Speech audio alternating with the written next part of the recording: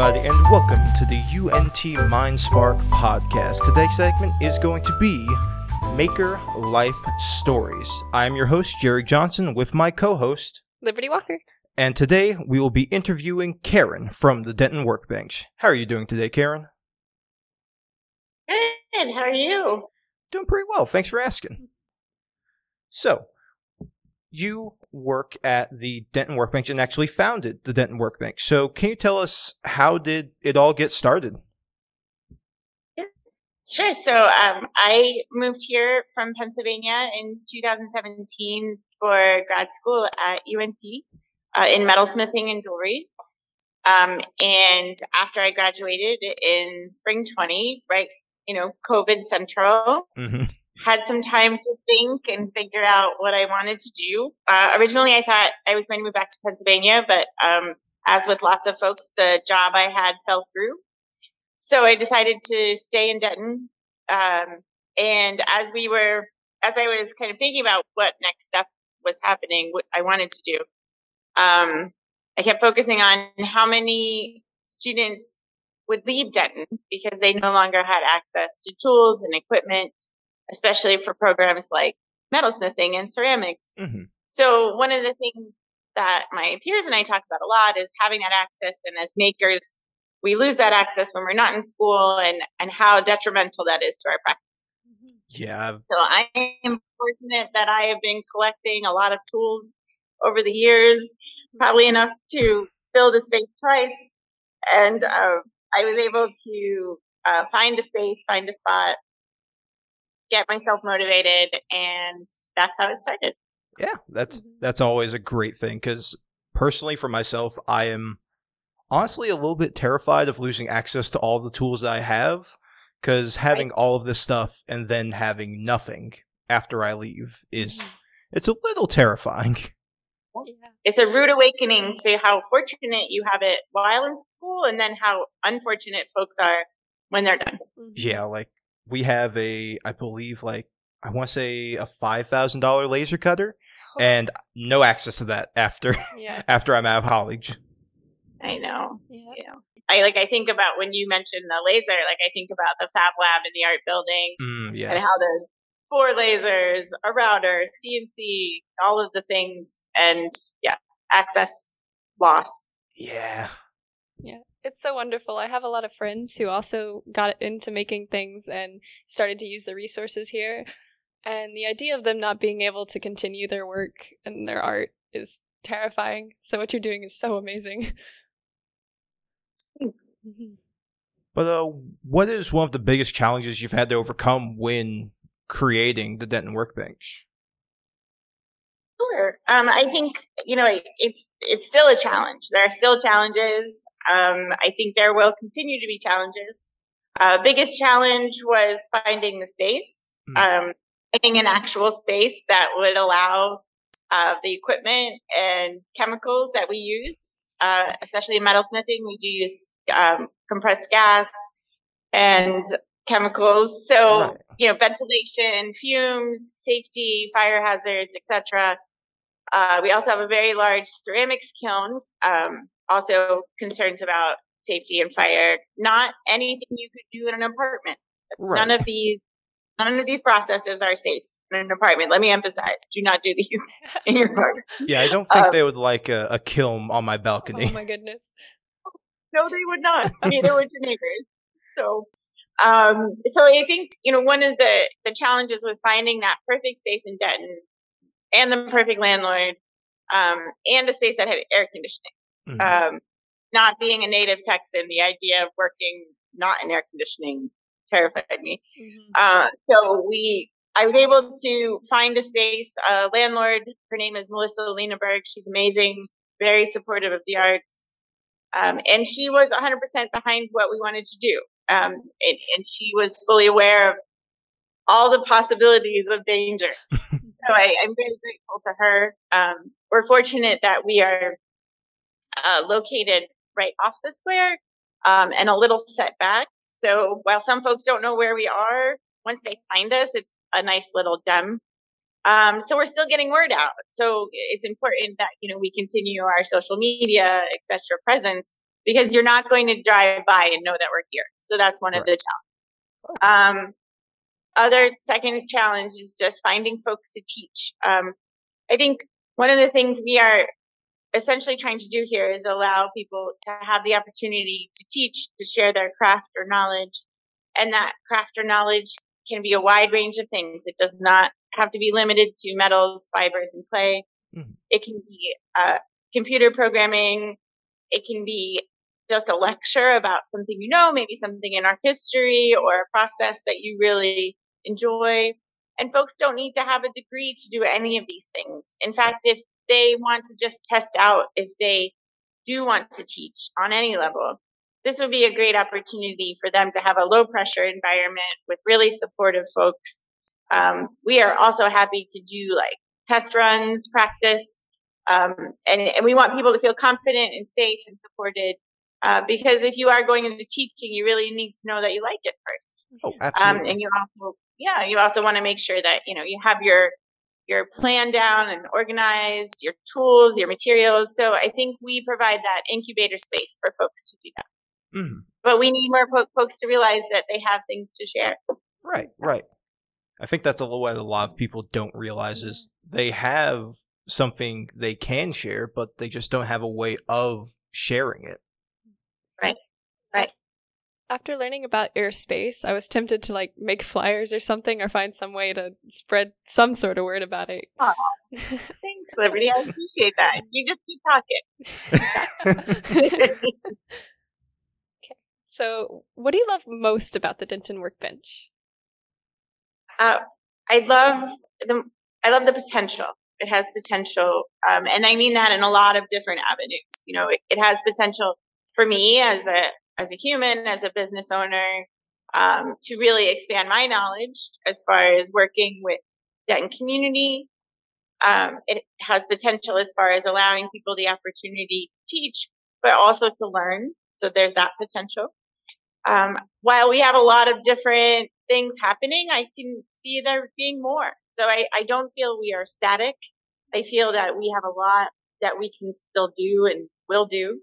Mm-hmm. And then it's also the connection we have to Denton. That's a great potential as far as reciprocal relationships with other businesses. That's really important to us. Right. Community is huge for us. Absolutely. The constant changing environment's very fun. Anyway. Yeah. Never bored. Mm-hmm. Never bored. On the flip side, what's your biggest frustration about the Denton Workbench? There's never enough time to do everything we want to do. And by everything, I mean more events, more classes, more social media, more cleaning, more materials, more prepping of those materials. It feels like the hardest part is not having that time, but also the humans to help. Like I have a studio manager. Her name is Jillian. She is wonderful, but we're only 2 people. Right. So there is a limited amount we can do. We do have a couple interns from UNT who help us out a lot. And we have another person that does studio exchange for us. So they will work a few hours and then they have access to the studio. Mm-hmm. So while we're trying to combat that frustration of not having enough time by bringing in more people, it's still hard to find that balance. Mm-hmm. Yeah, finding a balance is probably the hardest part. Yeah. There's too much going on in life. Right, exactly. But speaking of the Denton Workbench, what did it feel like when you first opened up the doors of the Denton Workbench? It was terrifying. It's terrifying as a business person opening a business during COVID, during treacherous times in the world, and who wants to open a business and things feel so shaky? Mm-hmm. But art will continue. We will always have art. Absolutely. So I believe that Denton, has a lot of artists, a lot of art community. We have great programs at UNT that folks don't even know we have. So that gave me the confidence to know that we have that support, but it's still frightening to try something new always. And I think the other thing that was concerning was, will people get it? Will people understand Right. what we're trying to do for the community? And I think so far they have. I think people appreciate that we are a low pressure, big community, supportive, welcoming environment. Mm-hmm. Absolutely. Yeah, what you're up to isn't typical, so I understand that fear of like people not understanding what's going on. Right, exactly. And you can even boil it down to our name. I've had folks tell me that they think like our sign says Workbench out front and they think it's a gym. Oh. So trying to battle just like even word stereotypes. Yeah. Yeah. I didn't think of that. Yeah, I didn't. That didn't even And cross my mind. Right. Yeah. More you know. Yeah. But what's one of the best things that has happened to you since you opened the Denton Workbench? I think that there's several, there's those rewarding everyday moments of, hey, I'm my own boss. This is amazing. But then there's really special instances, and I've had several since we've opened. I had a person who is part of a stained glass collective called Forever in Flux. Their name is Ray, and they made me a beautiful stained glass piece that is my logo, which hangs in our space. But the amazing thing is I had only met them once before, but they were inspired by the space and appreciated that the space existed and made that. And I was so touched by that. I had a former student make the same logo into a necklace for me. Again, another gift I was not expecting and really blew me away. I think that the best observation someone made was that while we are creating community here in the space, we also create community outside of the space.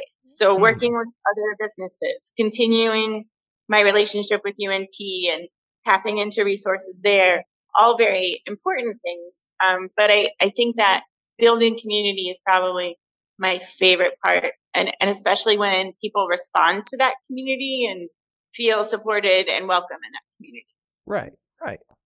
I love that they use arts as a way to express their appreciation for what you're doing with their creations. Yeah, it's so amazing. Exactly. Because they knew I would appreciate it. It's really amazing. Yeah. An unexpected gift is always the best gift. Ooh, it gets me crying every time. Yeah. Me too. Yeah. So what is the craziest thing you've seen in the business? Right. So, lots of things I never expected being in business. And in fact, that's the most overwhelming part. Like, you don't think about everything that goes into a business, whether that's insurance, buying toilet paper, cleaning floors, all of these things that you never thought you would do. And when I started, I knew I'd be getting into some things that were new for me. Not that buying toilet paper is new for me. I do that all the time. But just managing a space, a physical space. And we have a shared bathroom with our neighbors. They have a hip hop recording studio. And there was an evening where I closed down our business. And when I came in the next morning and I went to the restroom, there was a pair of women's underwear on the ground in front of the toilet. Oh, no. Right. So, of course, I put gloves on, picked it up, put it in the trash. But then I had to write a text that I never thought I would have to write. I mean, first of all, I never thought I'd be picking up strangers' underwear at 47 off the bathroom floor. But I also had to let my neighbor know that one of their clients had left underwear in the bathroom. So it was basically hi, this is what I walked into this morning. Could you please remind your client that this is a shared restroom space and if they cannot leave their underwear on the floor.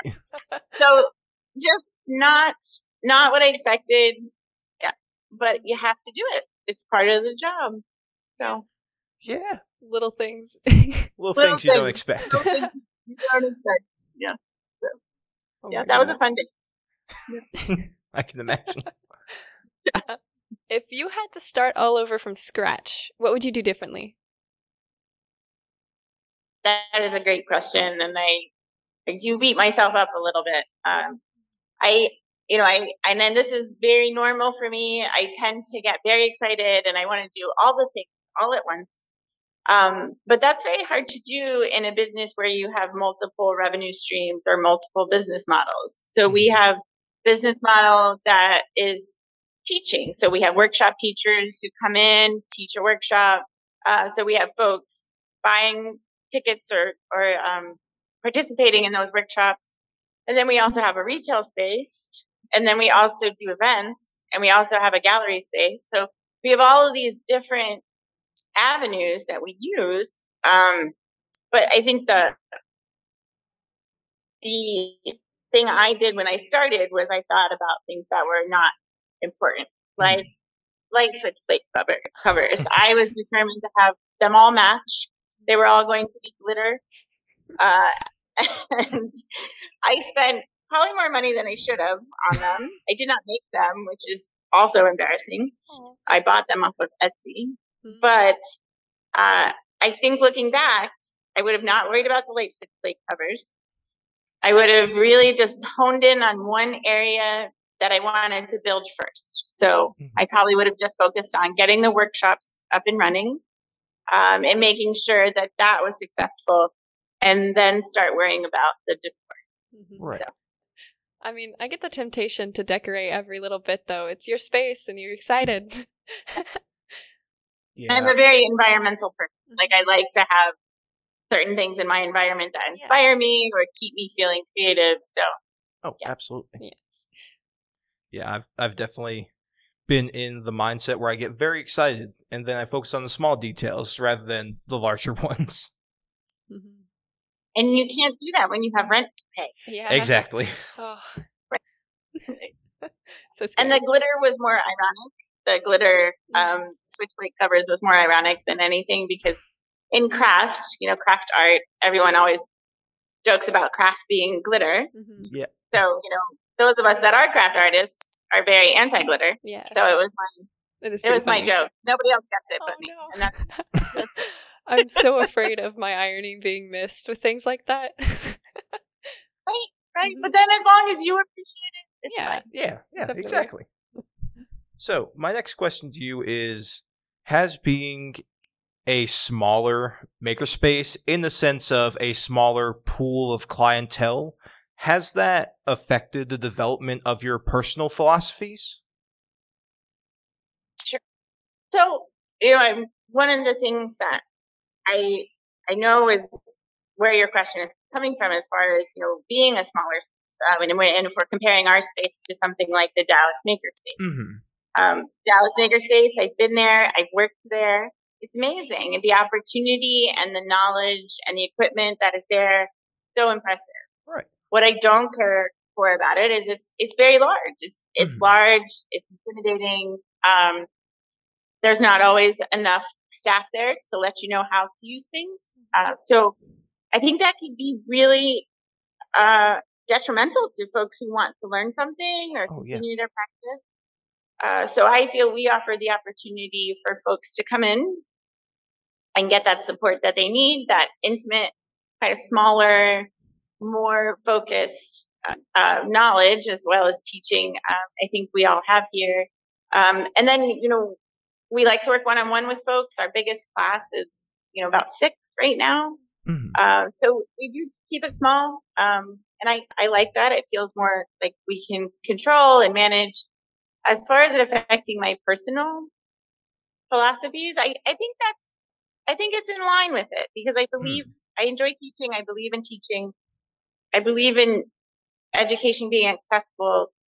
And I think while Dallas Makerspace does provide education, it's not the right fit for a lot of folks as far as folks who need that support. And we are geared towards people who want to learn, where Dallas Makerspace may be more geared towards folks who already have the knowledge and just come in and use the equipment.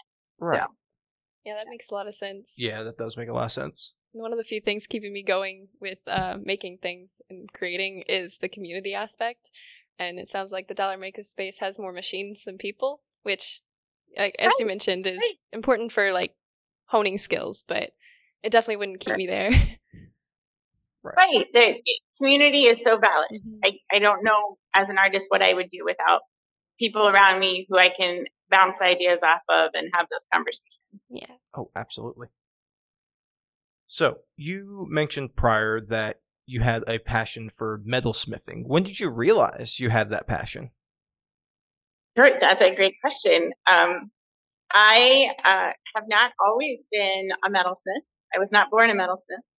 I actually worked in higher education for about 15 years, typically in admissions or financial aid. Mm-hmm. So I worked in an office. And the last school that I worked at, I worked there for 8 years. I coordinated the federal work study program at a smaller liberal arts college. And our office was a shared office space, so open office plan, but we all had sort of weird half cubicles with glass on top around. So it was very much like a zoo. Mm. So people could come in and like observe us from the other side of the glass. It was really uncomfortable. Yeah. It was a great job, great school, but it was awkward. And Yeah. then one day I was back in our little break area and I grabbed a cup of Doritos and I had them and I brought them back to my desk. And one of my coworkers walked by and was like, "Oh, eating Doritos again." And I got so angry because I was like, I just want to be able to do something that no one else can comment on or have or own or know about. Like, I just want something that's mine. Mm. So I found a metalsmithing class at a community art center. And I didn't tell anybody that I was doing it, except for my husband, who saw the bill. Happy to pay it so that I would have something to do. But I took the class and I loved it. And I took the same class about 10 times Wow. just so I would have access to the material, to the tools and the community. Like Liberty mentioned, that community part was also important. Absolutely.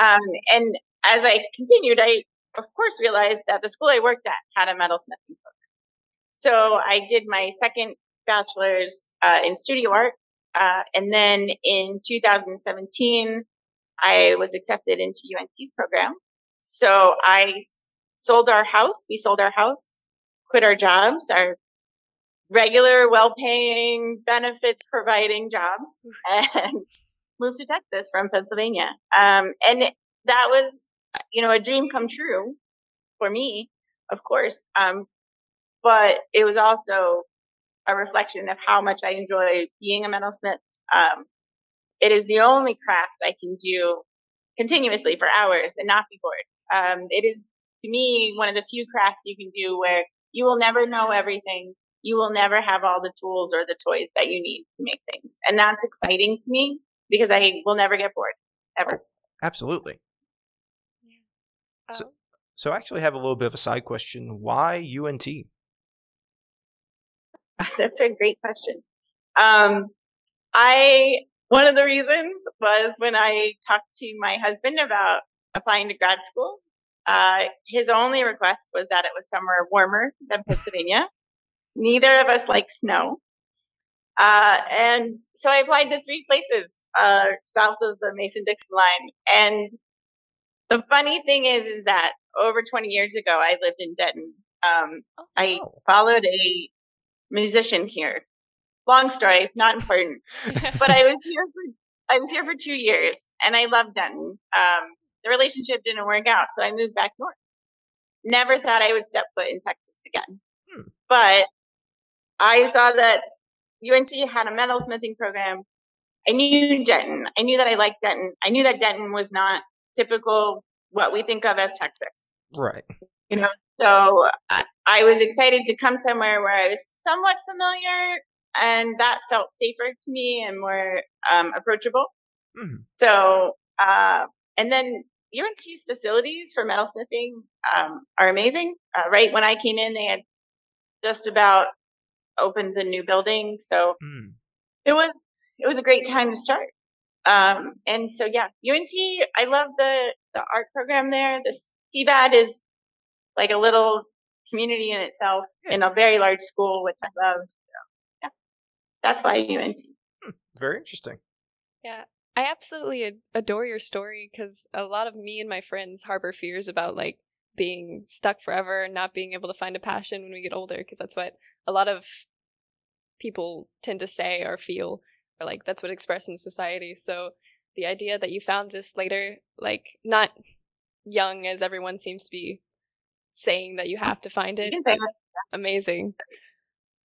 I think that we put too much pressure on ourselves to have that passion so early, and it's just not true. You don't have to have that right away. Take some time to find it. I was 38 when I found metal.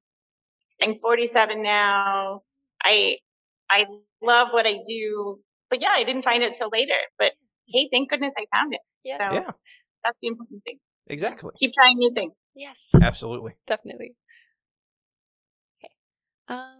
What is one of the hidden pitfalls with metalsmithing that prevent people from succeeding in it? I think it's like any craft or art that we see students gravitating towards. They see the final product and they don't realize how much work and effort it takes to actually make those objects or art pieces. So I think the pitfall that I often see is folks expect the process to go much faster. They expect that their first time they make something, it's going to be perfect. And they also expect that they will get the same results over and over again. So it's very much a reflection of society, instant gratification, etc. But I think once they realize that knowledge is important as well, the process is just as important as the finished product, but also that things can be imperfect. It doesn't have to look like a picture that you see, because we know that most pictures have filters or touch-ups. So we always have to remember the mark of the hand, the mark of the artist, and that they put themselves into that project. So that's just as important. So time is the biggest pitfall people have with metal. Yeah, I was definitely guilty of that when I first started learning about 3D printing. I expected things to go very fast. No, they do not. Very fast. No. And then I've kind of learned to slow myself down from there. Right. Because I agree. And then when I experimented with 3D printing for some of my work, very surprised how much the prep work is amazing. How much has to be done for it to be perfect or semi-perfect. Yeah.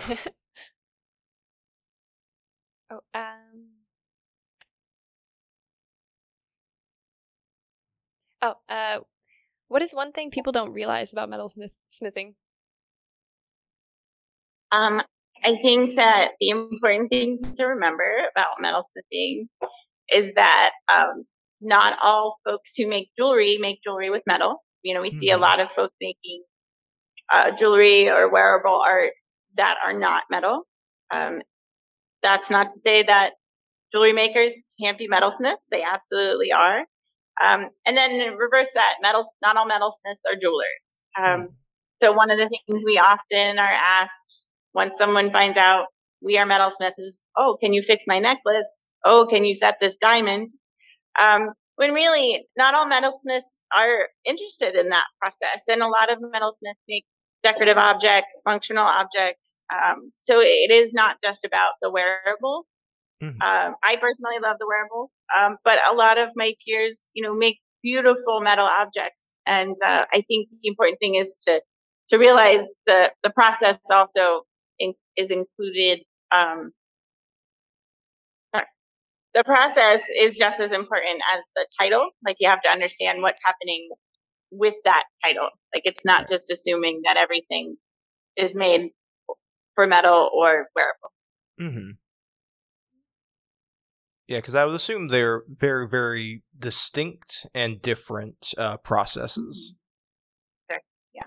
Although they could be the same. Like, I could set a diamond if I really wanted to, but I don't.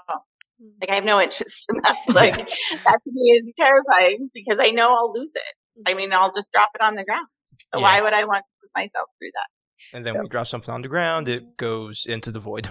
Gone forever. Right. I'm a total klutz. So I know it's going to happen. I agree with that.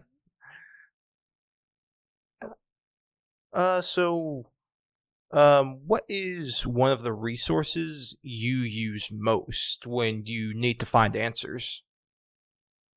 Sure. So, besides Google, besides my old professors, besides the many books I have, I also have some great folks in the community that I have met through opening a business.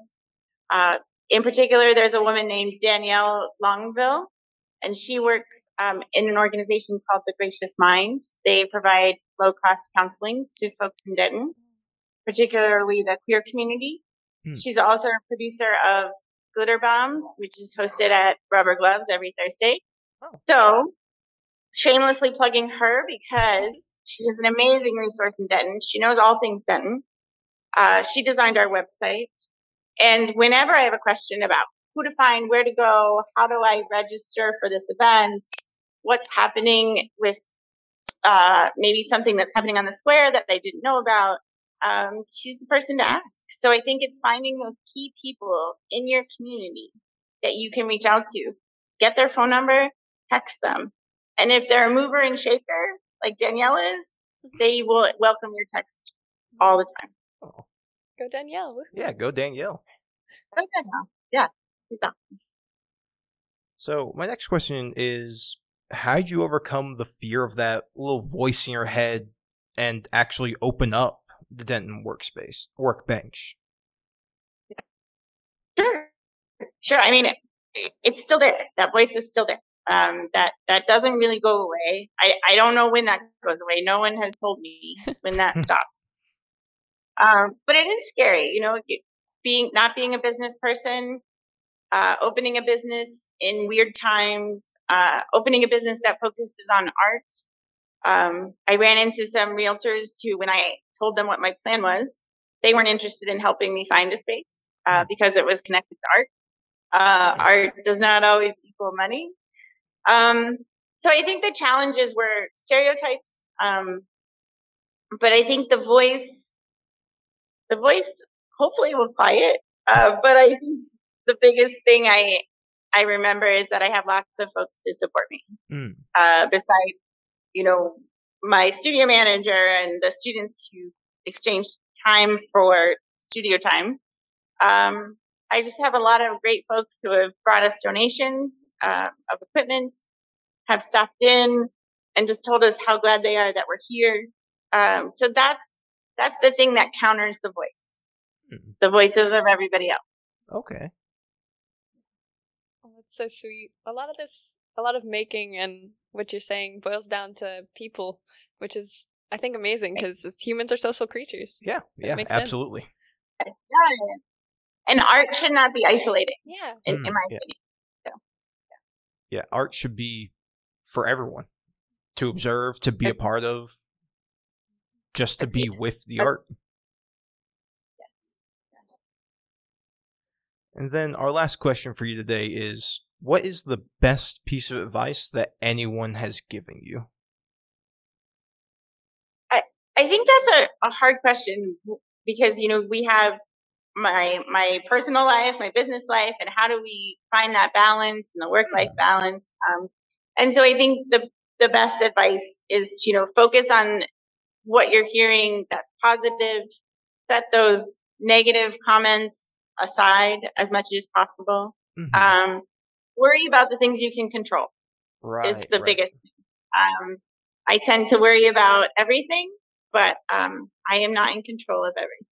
So, and I also think it's important to find that work-life balance, to find times to relax. So I think that's just as equally important just as a business owner, as a human, and as an artist. You need to make sure you're balancing your life. Absolutely. Do you mind if I throw in a last question? Another one? Go ahead. Please. Please. How do you not get burnt out from working? Because I know a lot of people get into a job and then they lose passion for what they're doing because it becomes their job. And how did you manage to not do that? I don't know that I'm not a little burnt out. I mean, I think there is a part of me that I am not necessarily, my own practice is not happening right now, and I didn't realize how much time the business would take away from that. I should have, but I didn't. So I think that's a downside for me, which I hope will get better. So yeah, I think there is always a little burnout, but I think, being your own boss, being surrounded by art, being surrounded by artists, how can I complain? That's a dream. Mhm. So when I have those moments of why am I doing this, I just pause and look around, and it's wonderful. Yeah, that does sound wonderful. Yeah, it really does. That was a good question. I'll keep that in mind for next time. That is a good question. That's a great question. And it's an important question to ask all artists. Oh, Yeah. absolutely. I find it amazing that you at least are aware of it and working towards avoiding that outcome. Yeah. Yes, absolutely. But with that being our last question, I want to extend an offer to you to kind of talk about your business, its location, and just kind of give basically an advertisement of it. Great. Thank you. Thanks for that opportunity. So Workbench is a co-working art studio. We're at 813 North Locust, so we're right off the square in Denton. Our focus and our tools that we provide focus on metals, clay, and fibers. However, we welcome all art and knowledge, both folks to teach and to learn. We are a welcoming community. Our goal is to make art accessible in whatever way that means, financially, physically, etc. So I believe that our goal is community, and if we can create that community through art, that's wonderful. Absolutely. So I just want to say thank you for coming on to the show, Karen. It has been a pleasure. Most definitely. Yeah, please come visit. Both of you. Oh, most definitely. Definitely will. Mainly to see those light covers. Yes, of course. They're impressive, I must say. All right. Well, thank you so much for the opportunity. I really appreciate it. Yeah, I'm so glad we had this opportunity again. But with that, this has been the UNT Mind Spark podcast with our segment on Maker Life Stories. I've been your host, Jerry Johnson, with my co-host, Liberty Walker. And we have been interviewing Karen from the Denton Workbench. I hope you guys have a great rest of your evening.